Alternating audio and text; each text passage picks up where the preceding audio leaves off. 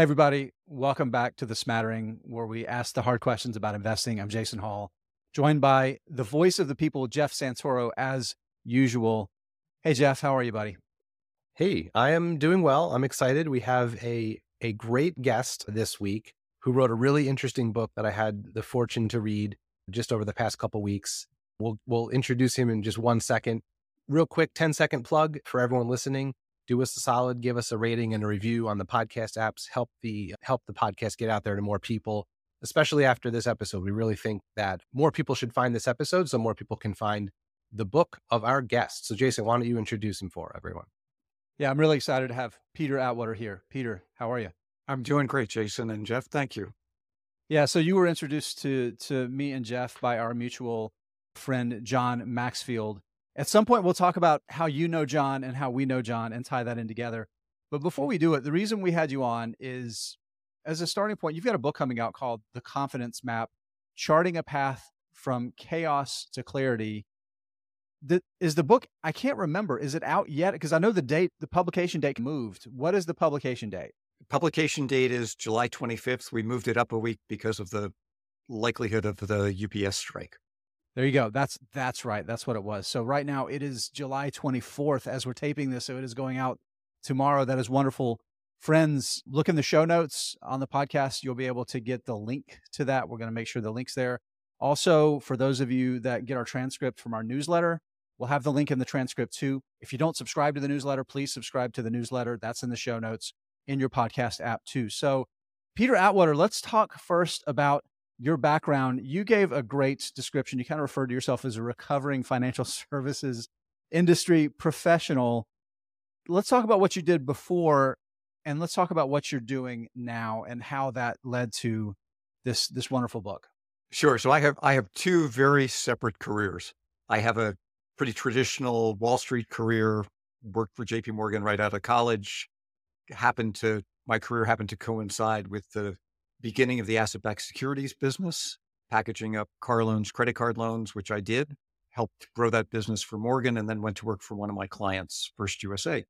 We got bought by Bank One, and I spent 7 years in Columbus, Ohio, working there as treasurer, and then in their asset management business, and then ultimately their private client business. From there, I pivoted back to credit cards with the team from First USA, who was starting up a new bank called Juniper, which we ultimately sold to Barclays. A couple of years later, I was blowing the candles out on my 45th birthday, and my son said, "Dad, you're halfway to 90."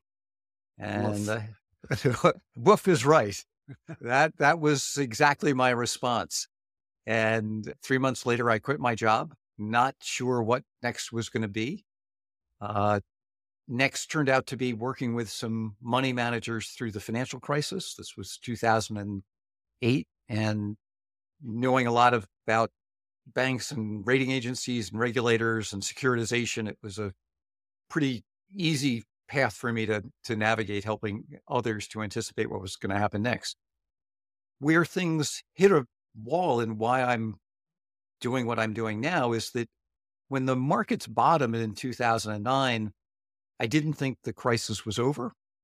And I didn't understand how we could go from these feelings of hopelessness to a market that was suddenly rallying and wouldn't stop rallying thereafter. Yeah. And that's what led me down this path of, so what's going on in the minds of investors and people at large?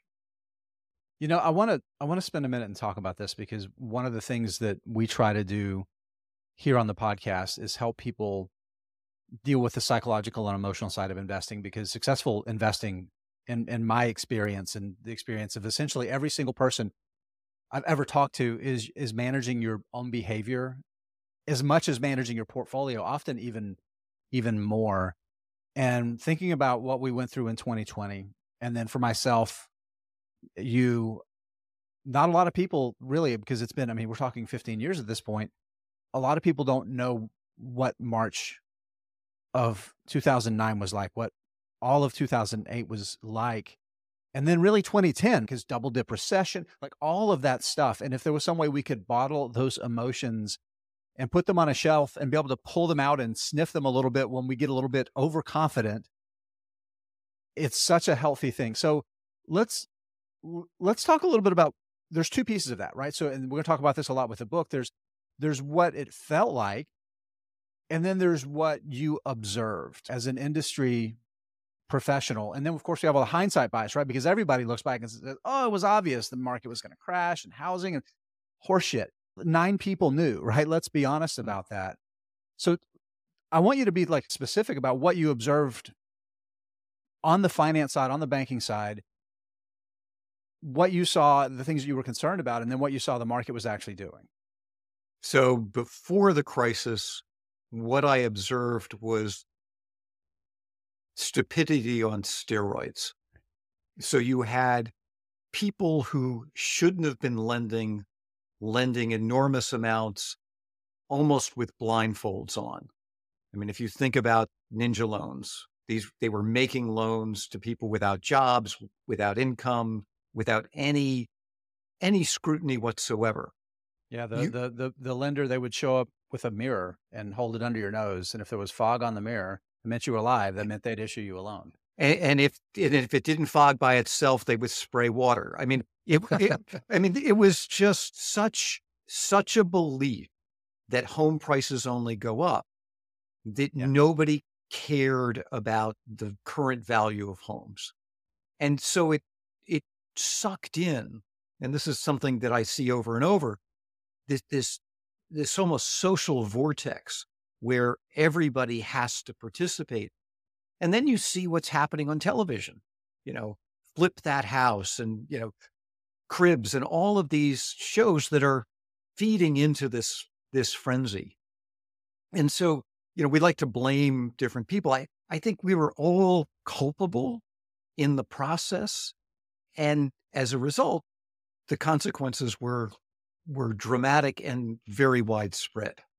When the music plays, most people stand up and dance. Yeah.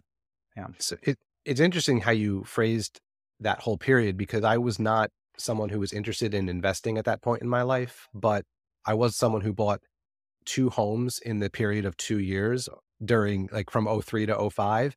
And I remember at the time being kind of shocked when I applied for the mortgage, and the amount that they approved me for, I ran the numbers. It was like, I cannot afford that much of a house. I was confused. You think that's like the Bible, this is what you can afford. And it was way more than I could swing.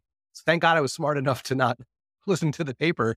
But yeah, looking back, it's obvious now that was that stupidity on steroids that you were talking about. I mean, loan to values were routinely over 100%, where the lender would give you the money not only to buy the house, but renovate it, all the closing costs. I mean, it was really wild, the assumptions that were being made. We've talked about on this podcast before. It's one of my origin stories as an investor. We bought a house. My wife was still in grad school. We bought it with an interest-only loan for 80% of it. There was 20% that was another loan that was the down payment. And then we got stuck in a situation where we had to move a couple years later. And that, of course, corresponded as timing goes with the market really hitting that peak. And yeah, there was a lot of collateral damage for a lot of people that went through that. So you observed that firsthand. And as you're in the middle of kind of making this transition, Peter, at that point, you've still kind of got one foot in industry. You're consulting for others, but then you start to make a transition at some point, and now you spend the majority of your time. You're an adjunct professor at William & Mary and University of Delaware, I believe. Yep. You do a lot of speaking engagements and other things as well. You're kind of a thought leader in this, I think is a good way to describe it. So let's talk about that transition in your life and what led you down the path of entering the ivory tower here, but taking real world experience with you that's so valuable. Yeah. So what I started to do was to do all sorts of research in prior crises and behavioral economics. And one of the things that I was struck by was some work done by Robert Prechter. And some of your listeners may be aware of Bob because he's generally seen as a proponent of Elliott wave theory. He has a very unique and I think important work that he's done in the field of socioeconomics, which looks at the relationship of mood and decision making. And the big aha to me with Bob's work was it was a reversal of causation. We think of actions as causing behaviors, as actions causing emotions to change.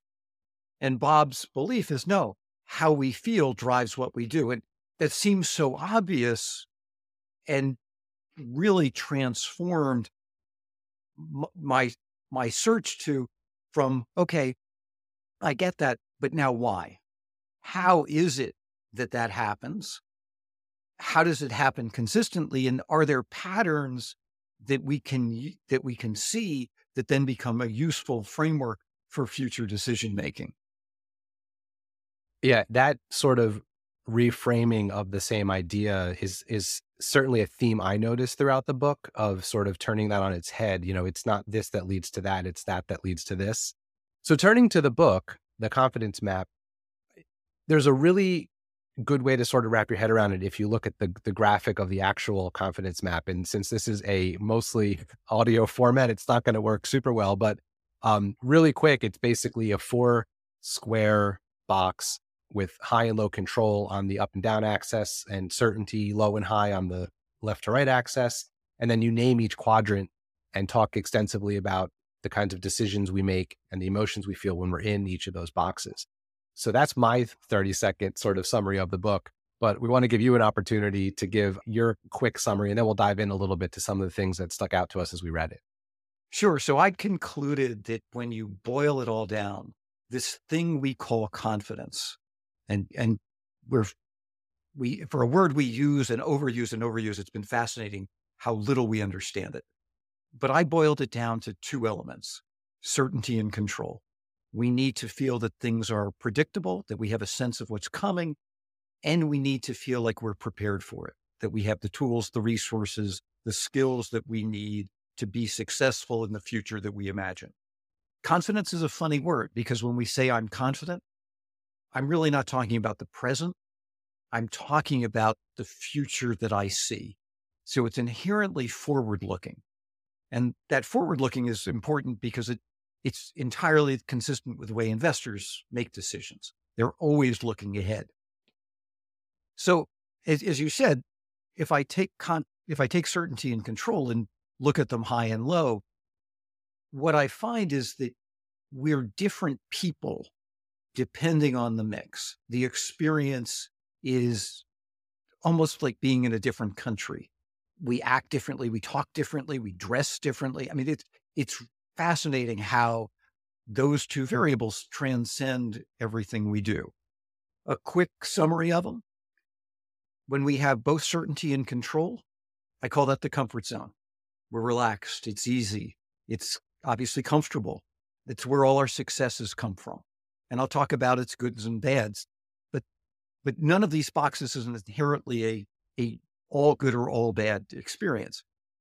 The opposite box, I call the stress center, where we don't have certainty or control. And here we feel things are uncertain, we feel powerless. And in redefining it that way, then became obvious that the opposite of being confident is feeling vulnerable. And so vulnerability becomes a huge element in the way we approach the choices that we make. And things are hard in the stress center. It's just, we're anxious, and for good reason. The other 2 boxes we don't pay much attention to, but we spend an awful lot of our lives in these 2 boxes unknowingly. A box where we have an environment where we have certainty but no control, I call that the passenger seat, because that's the environment, whether we're in the backseat of a cab or on an airplane, roller coaster. And the interesting thing about that environment is it can feel good one moment and terrifying the next. And it also happens to define a maximum security prison. So this is a place where, if it's willingly or unwillingly that we're there, it has whether you choose to be there. Yeah. It has a big bearing on how we feel there. But that's a fascinating box because of its fragility, I think. The last box, upper left-hand box, is where we have control but no certainty. And I like to think this is what I call the launch pad. It's where we are when we're rock climbing and we're halfway up the hill. We don't know if we're going to make it back or plummet to our death. It's when you hit send to shoot your resume out or pull the lever on a slot machine. Interestingly, that's the box where we make all of our financial decisions. Financial decisions, lending, borrowing, investing, all involve an element of control, but with uncertainty. And we forget that as investors and lenders and borrowers. We put ourselves in the stress center or the comfort zone, not realizing that in reality, all those choices are being made in the launch pad. And what I thought was interesting was you do a really nice job of giving solid examples. I want to ask you to talk about the Tom Hanks example in a second. I guess I think that's the Tom Hanks during COVID. I think that's a really good way to sort of wrap your head around it. But what I noticed was you can be in and out of these different quadrants within a few moments of one another, or you can live in one for a really long time, but maybe only in one part of your life. Like you can be in the comfort zone at work and you can be in the stress center at home and things like that. So just as like one example before we kind of move on into some specifics, can you talk through that really nice example you give of like how America came to understand what the COVID pandemic was going to be through Tom Hanks? Yeah, I think self-help experts do us a big disservice in suggesting that once you have confidence, you have it forever. And as you suggest, real life moves us around.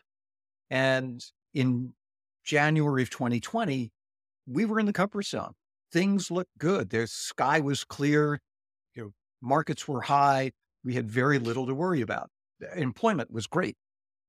And then COVID starts to spread, first in China, and it's contained in China. So we're relaxed. It's like, okay, that's good. It's there. Then it goes to Europe and we start to get a little more anxious. We know Europe and Europe feels more familiar to most of us.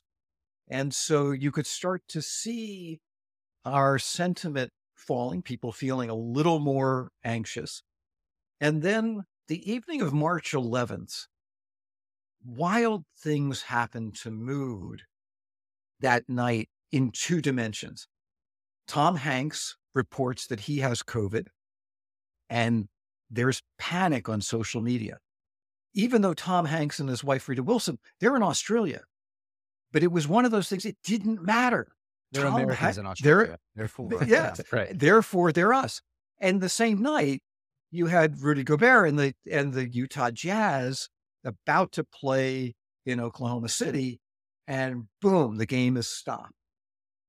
And so these two events had a massive impact on our perception of the outbreak. Suddenly, the pandemic became real, and you could see the psychological impact, the economic impact, the market impact, all arriving in moments that night. Go ahead, Jason. Go ahead, Jeff. No, I was just gonna say it's a really good example, but so go ahead. I want to pull back a little bit before we move on to the next one, because when it comes to investing and emotions, something that we talk about a lot, and I think there's clear overlay with your book and confidence, is fear and greed, right? These two key deep-seated emotions that tend to, like if an emotion's going to grab the wheel, it's going to be fear or greed. So I'm curious, thinking about fear and greed and this, do you think how much of it is, again, thinking about confidence being us looking in the future, but basically it's a reflection of everything that's around us, that's like the blinders of how we look forward, and then applying that to like a framework of thinking about fear and greed? Yeah. So I got sort of slapped by a psychologist at one point when I started talking about forecasting the future and our perception of it. And he said, Peter, anytime we're talking about the future, we're imagining. And I sort of stopped, and he says, no, we need to think of ourselves almost like the cartoonists at Disney, because we're creating this vivid image of what's ahead. What we miss is that image is a mirror of precisely how we feel. If I'm in a bad mood, I'm imagining bad things ahead. If I'm in a good mood, I'm imagining good things ahead. You cannot decouple that outlook. Why that matters, to your question about fear and greed, is we're making decisions with greed and fear in the expectation that by doing this, things will be really good ahead.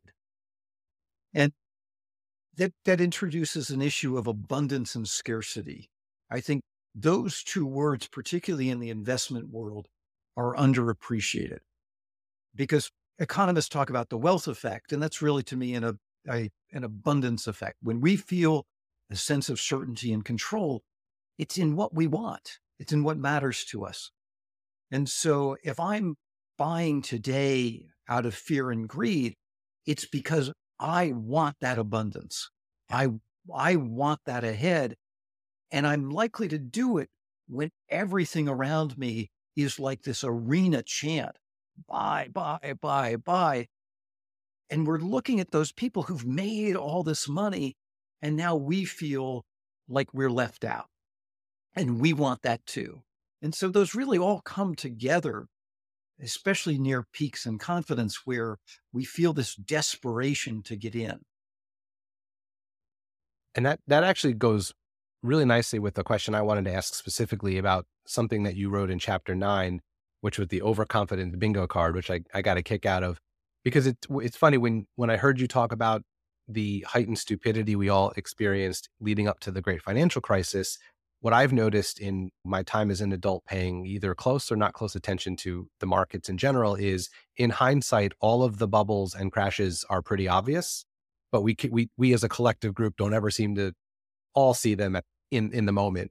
And the overconfidence bingo card kind of stuck out to me as, for individual investors, like a lot of our listeners, if you could do something like go through this checklist of, kind of bubbly or frothy things you might see out in the world, it could maybe help us in the moment, kind of, prevent us from making some decision at exactly when people are chanting buy, like you were. So if you could dive in a little bit about that concept in the book and how that came about.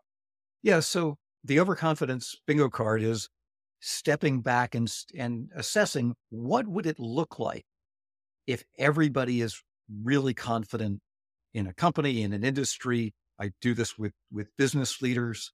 And that extreme behavior, while subjective, becomes really a useful objective indicator of mood. People buying new cars, new homes, the kind of debt that they're taking on, the size of mergers, all sorts of things that would suggest that there's hubris. And to do those at a time when things are calm, and then being able to look at it and X them off as you start to notice them. And the goal isn't, to have to be able to scream bingo, but to realize that with every box you're checking off, things are getting very close to a major peak. And I think investors forget that there's 80 yards between, the 10-yard line at one end of the zone and 10 yards at the bottom. You don't have to, calling it to the day, to the week, to the month, doesn't really matter when you look at these big trends. You can do the same thing with an underconfidence bingo card. I'm a big believer that panic is a really useful objective indicator. We get all swept up in the emotion, but when you can look out and say, oh, that's panic, panic tells us that we're rapidly approaching a low in confidence. I think it's God's ironic way of telling us that the worst is behind us. Yeah, and of course, right beyond panic is capitulation, right? So that's, yeah. But I really appreciate something you said, and I want to emphasize it that you're talking about there, is it could be really easy for somebody to make the mistake of assuming that this is some checklist to finding the binary outcome of the top or the binary outcome of the bottom. And it all exists on a continuum, right? Yeah. Yeah. Not all the tiles are one color on a mosaic at the top or the bottom. You don't have, glowing white and, dark black. There are always going to be outliers, but the big turns, the lows of 2009, I would put, the crypto mania of 2021, those are easy to see hubris that's widespread, and particularly today because we have such wonderful ways on Twitter and social media of people exposing their level of confidence unknowingly. So like related to that, one of the things that Jason and I joke around a lot is how, or say a lot to each other and to the people who listen to our podcast, like basically ignore the financial media, right? Ignore CNBC, ignore the talking heads who are screaming at you. But like the idea that the media mirrors our mood versus the other way around, like that our mood influences the media, right? So do you think we should pay more attention to financial media, just to sort of see where the sentiment is as an indicator? Like, have you thought about that in terms of like helping individual investors find their way through the seas? Yeah, I do that every day. I look at the cover of whether it's the Wall Street Journal, Financial Times, New York Times. I'll look at what are the topics being discussed on CNBC, because as you just said, they're just mirroring back what we want to know. Front pages are important, covers are important because that's really expensive real estate. And so I know that a story often moves from, C29 to B4 to A1, and that tends to move along with its priority and emphasis. The media is in the business of delivering information that is relevant and resonate. So we need to appreciate that their job is to give us exactly what we want in the tone and the feelings that we're experiencing in that moment. Well, follow the money. I'm a big believer that everyone should understand financial incentives, whether you're an investor or whether you're an employee for a company. When you understand the incentives of the people making the decisions, particularly the economic incentives, you're going to learn a lot more to explain their behavior. And that's certainly the case with modern media, which is very advertising driven, which tends to mean that it starts to kind of get really echo chambery, and you kind of hear the same thing from a lot of them, simply getting the loudest to try to get the most people's attention. Yeah, the media today more than ever is in the business of catering to its audience. Yeah, no, that's a really good way to put it. Jeff? So one concept that I thought was really unique and interesting that I wanted to ask you about was the idea of confidence diversification, right? So investors are told all the time to have a well-diversified portfolio, stocks, bonds, real estate, different asset classes, different sectors, all those things. But you wrote about thinking about confidence diversification and in the sense that if sentiment is really high or sentiment is really low, and you have all companies that would be impacted by sentiment, that's a level of diversification you maybe don't have. That's my layman's kind of summary of it. So I was wondering if you could talk a little bit about that idea. I thought that was really interesting. Yeah, so we think about diversification as being based on historic correlations. And so we have all this empirical data that says one goes up when one goes down, or they move together. And as we were approaching 2020 and coming out of 2020 into the early part of 2021, something really unprecedented was happening. You had trillions of dollars of negative yielding bonds. So prices of bonds were at all times high, price and yield moving in opposition in bonds. At the same time, stock prices were at all-time highs. And so if I looked at the pie charts of a balanced investor, every piece of that pie was piping hot based on the sentiment of what was in there. And we don't think about those pies measured by sentiment. And I think we really need to, because 2022 is a perfect example of what happens when the pie all cools at once. And I think there's an ongoing risk that cooling continues. And so I encourage investors, own things that you would be laughed at to own, that are almost in that capitulatory washout phase, because those may be the things that rise from the dead next as the things that you own that you're all excited about and, are so proud of yourself for having bought them, maybe rolling over. And I think we need to be buying hot, cold, rising and falling mood, because it's that mix of emotions that's going to protect you. Because we fall out of favor with things. We fall in love with things in the markets. And today, faster and in more things at once than ever before. Yeah, the stock market will absolutely humble you. And if it has never humbled you, then you are lying to yourself, right? I think that's important. And being able to see past that, kind of to your point, this is something that Jeff and I've talked about a lot on here, is be kind of willing almost to let the market make you look like an idiot for a short period of time, because chances are the thing that made you look like a short period of time is going to make you look really, really good in a decade. Yeah. That's the key. Let's see. Sorry, I lost my place on my script here. So, Peter, there was a quote from the book that really stuck out to me. I'm looking away from the screen here to read it to you.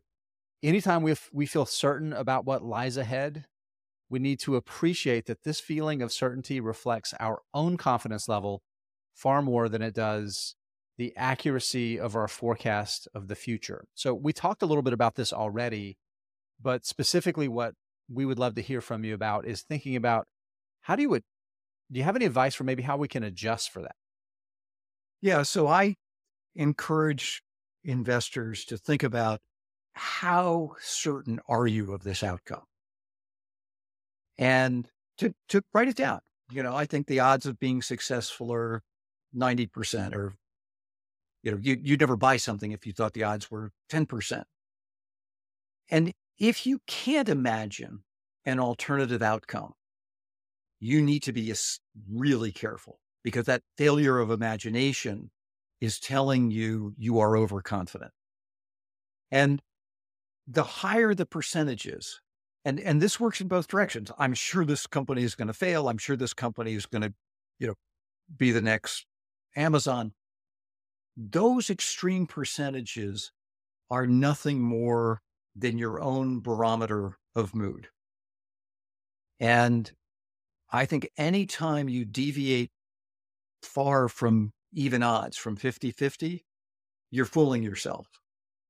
And the reason this matters is, the more certain we are of an outcome, the larger we are likely to trade that outcome. And we're likely to overtrade in terms of size at precisely the wrong moment. Yeah. And so what kills investors are the choices we make at both extremes in the market. We are The people that went to all cash in 2009, the people that were all in plus leverage in 2006. Yeah. Yeah. And so those extreme behaviors, if you can just avoid those, you're going to be so far ahead of the folks that succumb to those feelings. I'm a big believer, just avoiding those two extremes is what makes the difference between someone who is celebrated for a 50-year track record and somebody who is washed up as an investor very quickly. I think what stuck out to me about that quote was the idea that it's a reflection of, we think of, like, when you make any decision in investing, I think everyone knows there's a chance you could be wrong. Like, even if you're super confident, I don't think anyone goes into many things with 100% certainty. But I like the idea of sort of, again, reframing it and thinking of it not as luck or not luck or anything like that, but just like the way you feel is not a reflection of the future, is a reflection of how you're feeling right now. Like, I just think like kind of naming it can be really helpful. I agree. So just, go ahead, Jason. Yeah, just on this one, because this is, and Jeff, you probably should, if you don't know where this is about to go, you should know about where this is about to go, because I always bring this book up. I'd say 1 out of every 3 episodes I bring this book up. Luann Lofton's Warren Buffett Invests Like a Girl and Why You Should Too. And I think your book's really important, especially for men. I'm not sure if you've really done much research into the difference when it comes to men and women, and particularly with investing. It's very, very true, but it's also true with things like putting in for the next promotion. Dudes are so confident and overconfident in general, right? So everything you're talking about, I think it applies +1 to men. I'm just curious as to your thoughts about that. Yeah, so I've spent a lot of time on Wall Street trading floors. Oh, you know exactly what I'm So talking about. I've seen the male dynamic in real time and the certainty that goes along with it and the willingness to bet the ranch. And somebody else's ranch. And particularly somebody else's ranch. The bets are easiest when it's somebody else's money. Yeah. Yeah. And so men far more than women get caught up in that bullish enthusiasm. And I do think we call these bull markets for a reason. Yeah. Well, the animal spirits. Yes. The animal spirits. And that male herding instinct is extreme. And what's so interesting to me is a then struggling male trader will not fold on his own. He must be shut down. And so I was always fascinated by managers who are like, you're done. Because they knew that unless they cut somebody off, that person was going to re-argue the position forever. Yeah. That the stories would things and compound the problem. And so that's a very, I'm very familiar with that. So they overbuy at the top and then are unwilling to capitulate until they are either, told by the margin clerk they must capitulate, or, they ultimately trade out at the lows. To overuse the caricature, it's generally guys you see being escorted out the bar by the nice employees at the front of the bar, and not women. So it's a caricature, but that mindset, that mentality is so powerful, and it's so in our DNA. We have to check it. We really do. Mm-hmm. So Peter, we asked a bunch of questions based on like the things that stuck out to us in the book, but before we wrap up, I wanted to give you an opportunity. Is there anything else in particular about the book that you want to make sure our listeners know? I mean, we're going to plug it, put the link in our show notes and stuff, but anything else that we didn't get a chance to talk about that you think is particularly important for everyone to know? Yeah, the other element I would remind investors of is time horizons, and what our time horizons say about our level of confidence and therefore our behaviors. If I look at the mindset of investors at peaks in confidence, they can see forever. They see blue skies far into the future. And the interesting piece is, as a result, they're buying dreams. They're buying possibility, things that are incredibly futuristic and abstract. And we saw this in spades in 2021, EVs and cryptos of every shape and size and SPACs and just that world awash in possibility. And that to me that time horizon is another really powerful objective measure. Because if I go to the other extreme, go to March 2020, the only thing people were thinking about was right then, that now mindset. And so what we were doing was hoarding cash because, the only thing we cared about was having enough for right now. And if you can stop and look at what's your time preference, that time preference is giving you clues about your own level of confidence. And I always say to investors, look, if you can't look at yourself objectively, look at the crowd, because the crowd ultimately is going to determine your price. So diagnose them. What do you see in terms of their preferences and behavior? And what is that saying about their mood? And you can, the beauty is you can do this pretty easily. If I want to know how the rich are feeling today, I can look up the stock price of LVMH. That's a pretty good barometer of how the rich feel. I do the same with dollar stores and things at the other end of the spectrum. So we have the ability to use stocks in the markets as barometers for how different groups feel and the market as a whole.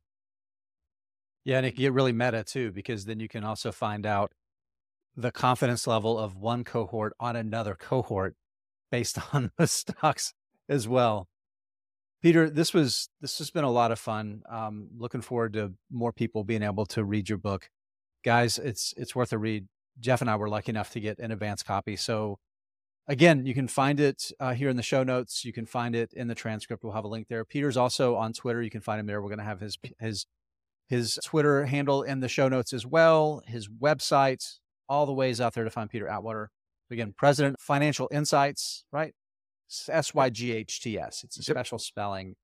Adjunct professor at William & Mary and the University of Delaware. Again, appreciate you coming on with us and looking forward to having you on next time. Thank you so much. Okay, Jeff, we have taken a 2-day break in between. Usually we just take coffee break in between our main segment and our B segment. We took a couple days since we talked with Peter Atwater, the author of The Confidence Map. And yeah, there's a lot of stuff we talked about. So we needed a couple days to process it and come back and talk about it again. Yeah. And I mean, you and I both read through the book, but having that conversation with Peter, it was a lot to think about. And what we're going to do now is, we talk about, on most episodes, we'll talk about like building a toolbox as an investor, thinking about the personal finance things, thinking about having a framework for how you invest for your goals, short-term goals versus long-term, figuring out incentive, like all of the things that we talk about a lot. And what I wanted to talk about is now taking the confidence map and taking Peter's ideas and figuring out how do they fit in that investor toolbox. Yeah, I was thinking as we were having the conversation with Peter a couple days ago, this would be a fun book to do like a book club with other investors with, just from not that I'm a huge fan of book clubs, but the idea that it would have been fun when I jotted down notes to myself to remember to talk about when we did the interview. It would have been cool to like immediately have just a conversation about it. So I know one of the things that you and I were talking about before we hit record, might be a good place to start, was one of the things we talked to Peter about was his idea of confidence diversification in your portfolio. And I know your first kind of thought was it almost sounds like market timing, but we agreed it wasn't. So what were you thinking when we first chatted about that?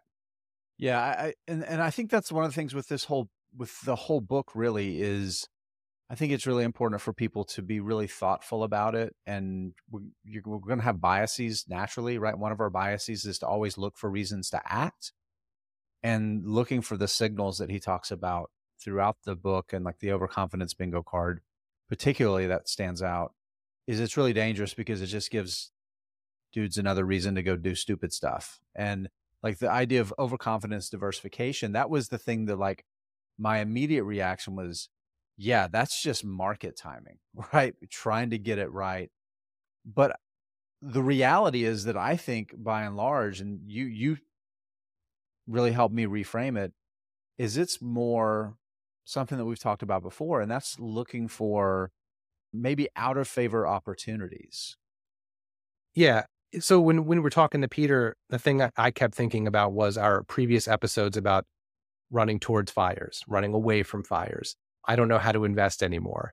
And a lot of the common themes that ran through those episodes in the conversations you and I had were about really that same idea of confidence diversification, meaning if your entire portfolio is SaaS, software as a service tech stocks that get very bid up with high valuations in times of market frenzy, you are not well diversified from a confidence standpoint, because those are all going to rise as market sentiment rises. You're not running away from that fire. You're not running towards the fire. You're running away from it consistently, right? And the thing that jumped to my mind was, why do you own something like Berkshire Hathaway? Warren Buffett has even said, my stock's not going to do well when the market is at its peak. But that's not why you own Berkshire Hathaway. You own it so that you have it in your portfolio when the market tilts totally towards fear. Right. Now, that's also probably not the best time to buy it, because Yeah. people are running towards it for safety. So maybe like right now, because we're sort of heading back up market wise, is a good time to look at Berkshire. I don't know. But I think that's how I was thinking of it. You want to have a wide variety of companies that will react to different swings in market sentiment, which are driven by confidence or lack thereof, so that you can weather all storms. It gets back to something I was very early in our conversation with Peter that I talked about, and that's that so much of personal finance, and particularly the investing side of it, particularly the stock picking and buying side of it, is managing yourself, right? Managing your own psychology as much as you're actually managing a portfolio of assets. And I think that this ties really well into that. And I love the Berkshire example because, again, with Berkshire, it's probably going to do fine during a protracted bull market. It's not going to do as well as the things that are doing the best. It might even underperform the market. But like you said, any port in a storm, and it's certainly one of those ports that is everyone wants to be in during a storm. So I like that. And I want to hit on what you're talking about too with um the series that we did, and in particular banks. And I want to use it because it's such a good recent example of what we've gone through. Is we can kind of look at two different similar actions and reach different conclusions. You can think about the tech stock bubble that we've gone through, that we're still kind of in, even though a lot of those tech stocks have come back. There's still question about valuation for a lot of those companies, particularly the ones that are still consuming cash. Their balance sheets are weak. Maybe they have a great product, but is that product really a standalone business? And then again, thinking about banks, we saw so many banks in March get extremely, extremely discounted. And now as we've moved further away from that mini crisis that we went through, it's becoming more apparent that the banking industry is strong and that there is a lot of consumer confidence in banking, which is like the key thing. And it makes it more clear that that was a great opportunity. And there's still some opportunities there. And I think that that is the key, like you were saying, with the idea of confidence diversification, is not so much trying to time yourself in and out of the market so you're always confident and profiting, but but by looking for those opportunities, you have different parts of your portfolio that over the long term are moving up and to the right. But as we deal with the volatility from day to day and month to month, you can look at your portfolio in aggregate and have a more balanced view, and that can help you stay more confident in your process. Yeah, I totally agree. You know, the saying, there's nothing new under the sun. That's sort of how I felt about Peter's book. And I said this to him after we finished recording, and I meant it actually as a compliment, not as a insult in any way. Yeah. There really wasn't anything in the book that I found to be something I'd never heard before. Just by example, this conversation we're having right now is sort of us reframing his reframing in the way that like we've already spoken about it. But I think that was actually, yeah, it's getting really meta in here. yeah, I know. Sorry, got a little deep there. But I think that's actually the strength of the book, and I think why it's worth reading. It brings up concepts you've heard before, maybe even in other investing books, maybe on podcasts or like this, or any other sort of mindset related thing that's been written or, you know, recorded, but in a way that kind of reframes how you can think about it through a slightly different lens. And I think that was really interesting to hear the same lessons over and over again, but from a slightly different angle. Like that's one of the big things I liked about the book. Yeah, and I think that's one of the most useful things for people that read it is exactly that. It's going to take useful things that we know to be true. And I think maybe that's the most important part of it, is that these are things we know, right? But it can help people that might be struggling with managing their portfolio or struggling with fear of missing out and getting caught up in those. So we talked about, you know, the bull runs, and that herd mentality, and then we're subject to that. This is another tool to help understand human psychology. And I think as an investor, the more you understand human psychology, the more you understand yourself. The more you understand yourself, the better investment decisions you're going to make, and the more wealth you're going to build for yourself and your family. I think I really think it's that simple. It's not that easy, but it helps simplify that. Yeah. And to your earlier point about something like the confidence bingo card, potentially being something that forces you to make a decision, want to do something. What I like to think about is, so I'll give you an example from my own life. I was a very new stock investor during the bull run. Well, actually through the crash of the beginning of the pandemic and then the crazy run we saw after it.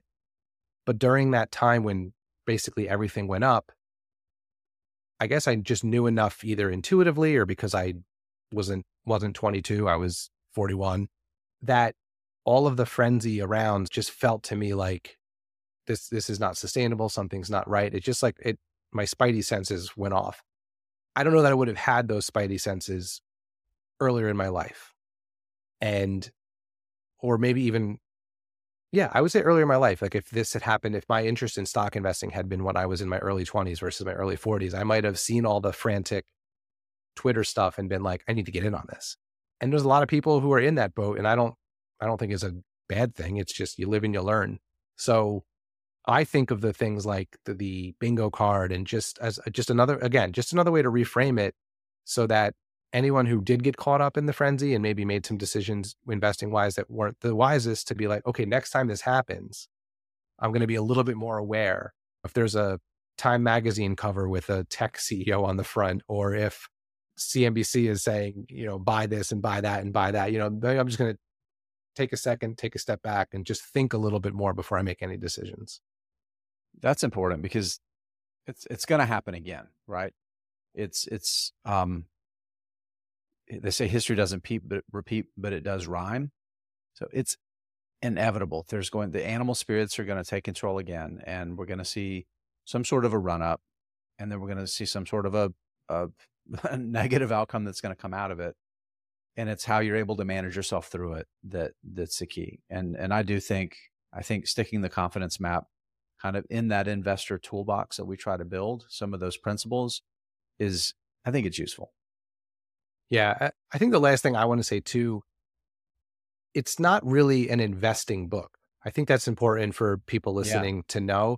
We kind of approached it from the investing standpoint, but a lot of the stories that are told and a lot of the examples that are given and a lot of the explanation of the confidence map itself are applicable to business leaders. So if you're someone who owns a small business, I think it's applicable to people in a lot of different professions.